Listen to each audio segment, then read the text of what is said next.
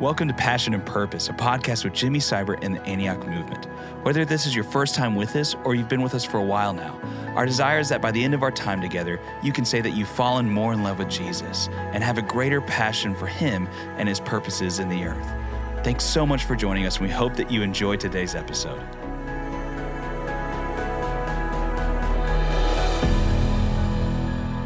Well, hey, Jordan. Hey, Jimmy. What's up, man? It's great to be with you. Hey, Passion Purpose Podcast today. And this is, I don't want to be melodramatic, but this day could actually change the trajectory of your life, your wife, your children, your generations, and whether you at the judgment seat of Christ are empty or full. Okay.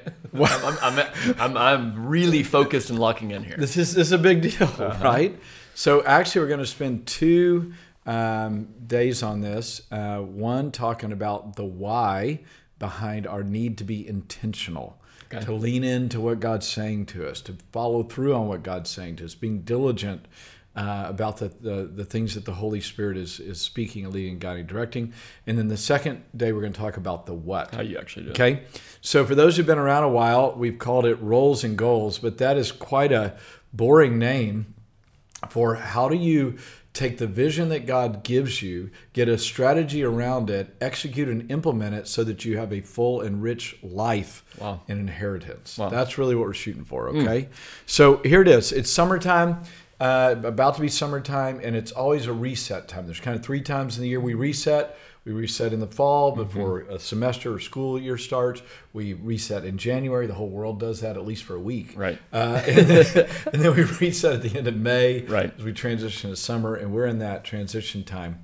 So so let's just dive in. Okay. So every summer when I was a college student, every summer was life-changing, which is pretty big deal to say, right? And the reason is because I saw summer as an opportunity to reset and in some ways kind of order my own schedule around what I thought was really important. Okay. So it'd be the first summer, I wanted to get healthy. And so I had this rigorous training schedule for doing triathlons. And I wanted to have different experiences and work in a law firm and work in a camp, and wanted to, make a certain amount of money, and I was diligent and did that. And at that time, I was a new believer. I had some spiritual goals, but I did. I got healthier, and I had life experiences. And actually, in the sovereignty of God, I look back to even that first summer. And I was just telling the story the other day of people that came to the Lord and lives that got changed, and people I'm still attached to today. Just because I actually leaned into what, at that time, I wouldn't say I would have done some huge seeking of God process, but it was like, hey, I feel compelled to do these things. And I got to get off my behind and just do them. Right. So I ordered that out. The next summer was probably the most life-changing, and I often tell that story where I realized I need to take the summer and figure out who Jesus is myself. It can't be your Jesus or the church's Jesus or somebody else's Jesus or a book I read. I got to find out. That's where I always tell the story of me starting the book of Matthew and reading through the Gospels and obeying every day what Jesus did and said, and learned how to love Him and know Him. I cut out TV, I cut out movies, I cut out some other vices I had in my life. Got narrow. I just threw everything aside and said, I'm going to work. And be diligent there, and of course keep my other disciplines, but I'm going to find out who God is. So I'm just giving a couple examples of it. Both of those would chart the rest of my life. Then the next summer, I chose to go to Papua New Guinea and live in the middle of the jungles among tribal peoples. Another life changer, right? And the next summer, I began to work in business. So every one of these deals of transition, but all of them were always wrapped around not just the goal of what I wanted to do vocationally. They always were, how do I do this? What spiritually am I doing? How am I developing as a person? What is the work that God has for me to do? How am I doing physically? Relationally, who I'm investing in? I would go through all these different deals. But for me, and Jordan, this is where you can help me out, we'll just read different scriptures. It has a huge scriptural basis to it. And Ephesians 5:15 through 17, therefore be careful how you walk, not as unwise men, but as wise, making the most of your time, because the days are evil. Wow. Do you think the days are evil? I think they are. Yeah. We Wow. were talking about that. Yeah. So don't be unwise, but be wise. Make the most of your time because the days are evil. So don't be foolish, but understand what the will of the Lord is. Right. Preach that back to me real quick. So we need spiritual understanding from God so that our lives are not taken from, stolen from, and we don't just, which I've heard you say often, drift. Right, And which yeah. is the need for the reset. I mean, how would Yeah. you say that? Yeah, absolutely. Yeah. So all of us have the same amount of time. When people say, "Oh, Jimmy, you're so busy," or "I don't know what to do with my time," or "I'm so stressed out," or whatever, time is a gift from God. And the scripture in Ephesians 5 says, "So don't be foolish with your time. Right. Make the most of it. Invest it wisely. Invest it wisely, because evil is lurking. The flesh at the least, but evil at the very most. Right. Because if our times are not ordered by God, or under God's rule and reign, or under God's design, then we begin to drift on the edges, and the enemy just sits on the edges waiting to trap us Right. and pull us out of God's design for our life. Good. Right? Right. So where I own this scripture was, okay, I've got 3 months of the summer. So Spirit of the living God, what is Monday going to look like? Right. Or what are those big arching goals? Then what are my days going to look like around there? Because I don't want to be a fool. Right. I don't want to be a guy who's a dreamer about all these great things I want to do or I'd like to do and never do them. Right? Right. Jesus actually said something about that. He said, James says, don't merely be hearers of the word, but doers of the word. Jesus said it this way. His mother and brothers and sisters were waiting outside the door. And they said, hey, Jesus, your family's waiting out the door. And he said, Actually, he said, those who hear the word of God and do it, those are my mother's brothers, fathers, and sisters, right? So Jesus made it so clear that those who are his friends are those who partner with him to do his will instead of ordering their own days. Right. All right, that's scripture number 1. Good. Scripture number 2, David prayed this. Another great guy Yes. in the Bible. Usually he had some challenges. Psalm 90, verse 12. Teach us to number our days that we might present to you a heart of wisdom. That wisdom word there again. Preach back to me. Psalm 90, 12. Okay. So you said earlier we're thinking about the end. So we're thinking about standing before Jesus at the judgment seat of Christ. And so then he's either going to say, he's going to be proud because he's a God of love, but it's either going to be foolish. I mean, if I'm thinking of this, I'm presenting to him as almost like a gift. I'm presenting to the king my heart of wisdom. He shaped my heart, but I partnered with him and I made wise choices because I'm going through these different verses. So God, I don't have unlimited number of days. Teach me to number them so that they are ordered aright. Yeah, right. So it says, David, after having served the purpose of his God in his generation, was laid to rest with his fathers. Of course, he had some bad days. But you saw even his response to his failure was utterly throwing himself at the Lord and saying, who knows, maybe God will forgive and show grace. And after his son died, then he got up and said, okay, I've repented. Blessed be the name of the Lord. I've got days to live. So even in his failure, he reset. He got back up and and fulfilled the prayer. So I just want to say to all of us, we are all failures, right? And we are all loved by God, right? So he understands that. But the heart that resets, the life that resets, is one that gets back on the train and starts investing wisely and finds treasure in this life, and ultimately at the throne room at the end. I just feel like, as you said that there are some listeners today that's like a word from God to get up off the, I've heard it preached, get up off the mat and reset, not in self-strength, but like you said with David, I'm throwing myself at the Lord and just trusting him for what he will do with my life. Yeah, that's just so huge, man. And again, I think let's just stay here a minute because failure is a part of the human experience. Yes. And what I have failed more than I've succeeded. Same. But I probably, maybe though what keeps me going is I believe that God is faithful beyond my failure. I believe he has something for me today, even though I wasted yesterday. I believe my future is already set, so I'm not striving to be loved. I know that I'm loved. Right. I know that I'm forgiven. I know, but I also know that I lost something, Sure. and I want to lay it behind me, Right. because all I've got is now and the future. Yes. So for me today, if I failed yesterday, but I live in the wallow in shame, anxiety, or trying to just be a better person, then I won't love you today. Sure. I won't be aware of who's in front of me. I won't be able to engage the now of God. Right. And so there's this balance to acknowledge failure. It's not, you don't need to be afraid of that. See the blood of Jesus is more gracious than you could ever imagine to cover Yes. that failure. Right. Make it right where you can. If you hurt a brother or sister, you need to make something right.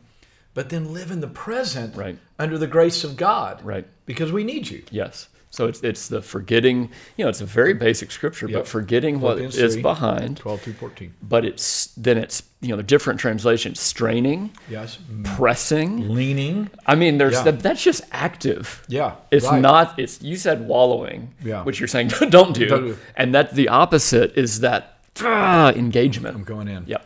Well, it's huge, huge. So we got Ephesians 5, we got Psalm 9, verse 12. Proverbs 16, 1 through 3, again, this is going to make sense when we get to the what. But it says, the plans of a heart belong to man, but the answer of the tongue is from the Lord. All the ways of a man are clean in his own sight. So like we've got great ideas and we think they're the good way to go. But the Lord weighs the motives. Commit your works to the Lord and your plans will be established. I just went over, had a little discipleship group this past week, and we went over James 4 about you ask and don't have because you ask with the wrong motives. And he goes into this heavy deal about you adulterers says, do you know the friendship with the world is enmity towards God, and God jealously desires the Spirit, so humble yourself, submit to God, resist the devil. James 4 is a whole nother beautiful unpacking. But what I was saying to the guys was, and these were very successful people that I was with, I said, look, you don't want your way.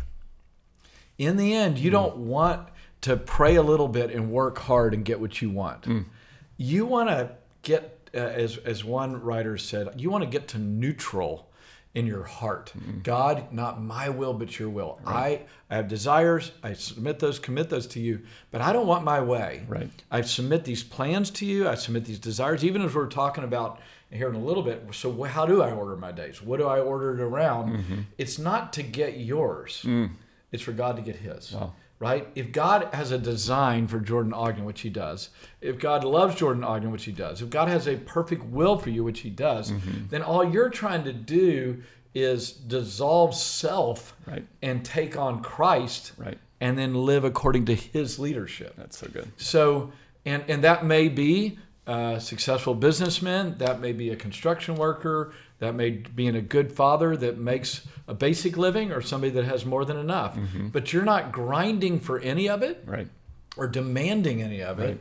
You're receiving and responding. That's great. Right? Yes. So this little Proverbs 16, it says, the Lord weighs the motives. So God, I don't want to be in it for me.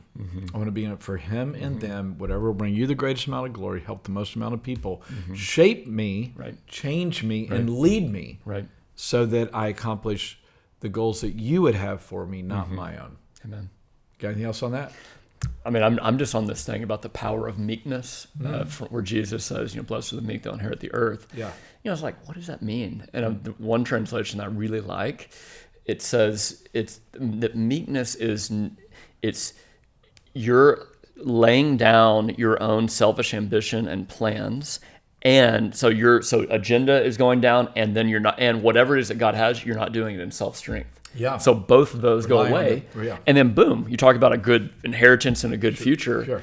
You're putting your heart in that place where God can. And here it is. Whether the world acknowledges or not, you're guaranteed a good future. Amen. For I know the plans I have for you, declares the Lord. Plans for good and not for evil, to give you a future and a hope. Then you'll call upon me and come and pray to me, and I will listen to you. Seek me and find me. Search me with all your heart, and I will be found by you. Yes. Another great scripture, right? Right. God's plans are good for Jordan Ogden, his wife, his family, his kids. But Jordan Ogden is going to need to allow God to lead that process. Yes. And be open to however it may express itself, whether the world tips their hat to it or not. Right. Because you're not a worldly man, you're a Right. godly man. Right. And God's leading your life, not you. Amen. Whoa. Ooh, getting it. All right. So this one we're gonna have to dip into. Habakkuk. Yeah. We got one more. Read it out to us. Habakkuk 2. This is a bit of a classic scripture, but it's the first scripture we want you to hear. Go for So it. 1 through 3. Yes, sir. 1 through I 3. will take my stand at my watch post and station myself on the tower, and look out to see what he will say to me, and what I will answer concerning my complaint. And the Lord answered me, write the vision, make it plain on tablets, so he may run who reads it. Last verse. For still the vision awaits its appointed time. It hastens to the end. It will not lie. Yeah. If it seems slow, wait for it. It will surely come. It will not delay. Right. So back to our why. We're talking about, I want to order my days to bring God glory, to help the most amount of people. I want to order my days to get in on God's plan, not on my plan. Mm-hmm. I want to be diligent and faithful because I drift Right. apart from the grace of God and a Right. submitted heart and a plan. And then this scripture is famously used both in secular circles, though they may not use the exact scripture reference, as is in sacred groups. Hey, get the vision, write it down that you may run. So you have a clear vision statement, you have a strategy, and then you run hard to be diligent to fulfill it. And that is true, but many times we miss the first scripture. And Habakkuk 2, verse 1 in the New American Standard, it says, I will stand on the rampart, or I will stand before God on the hill, and I will see how he will reprove me. Now, get the vision, take it, and run with it, right? So often we want a great vision that we come up with through great brainstorming or idealism versus God, what, again, back to that motive thing, what in me that's flawed, what's not in line with your purpose and your plan, what needs to change and rearrange, let's clear that out. How are you reproving me to get that stuff out of the way so that then I can lean into your vision, not my vision, get your strategy, write it down, and yes, labor more than all of you, yet not I, but the grace of God within me. Yes. May lean in, but under your rule and reign. So, again, we're just going to wrap up today around the why. And what I would say to everybody listening, you know what? You are not only loved by God, but you're made in the image of God for the glory of God. And your inheritance is secure for eternity. And your inheritance in this life is abundant, and God wants that for you. And your inheritance for sure is in people's lives that you love and serve and honor and care for. And God has a place and a space for you to serve on the wall, as he did for Nehemiah, among the people of God, in the city, in the nation, in the nations. And for some of you, it'll be a place of great prominence that the world acknowledges. For other people may never know who you are. But both places are great inheritances of richness and power and grace. The scripture says that we fear the Lord, righteousness will extend to our children's children, whether that's your spiritual children because you lived a rich and godly life, whether it's your natural children. That is guaranteed according to scripture if we're not foolish. Sure. If we don't waste our days. Right. If we choose righteousness instead of unrighteousness and allow God to lead us by giving us his vision, his strategy, and his plans. So we're going to talk about on our next podcast walking us through the roles and goals for the summer so you can have an inheritance that changes the world. Amen. Thanks so much for tuning into this episode of Passion and Purpose, a podcast with Jimmy Seibert and the Antioch Movement. For more information, please visit jimmyseibert.com and antioch.org. We'll see you next time.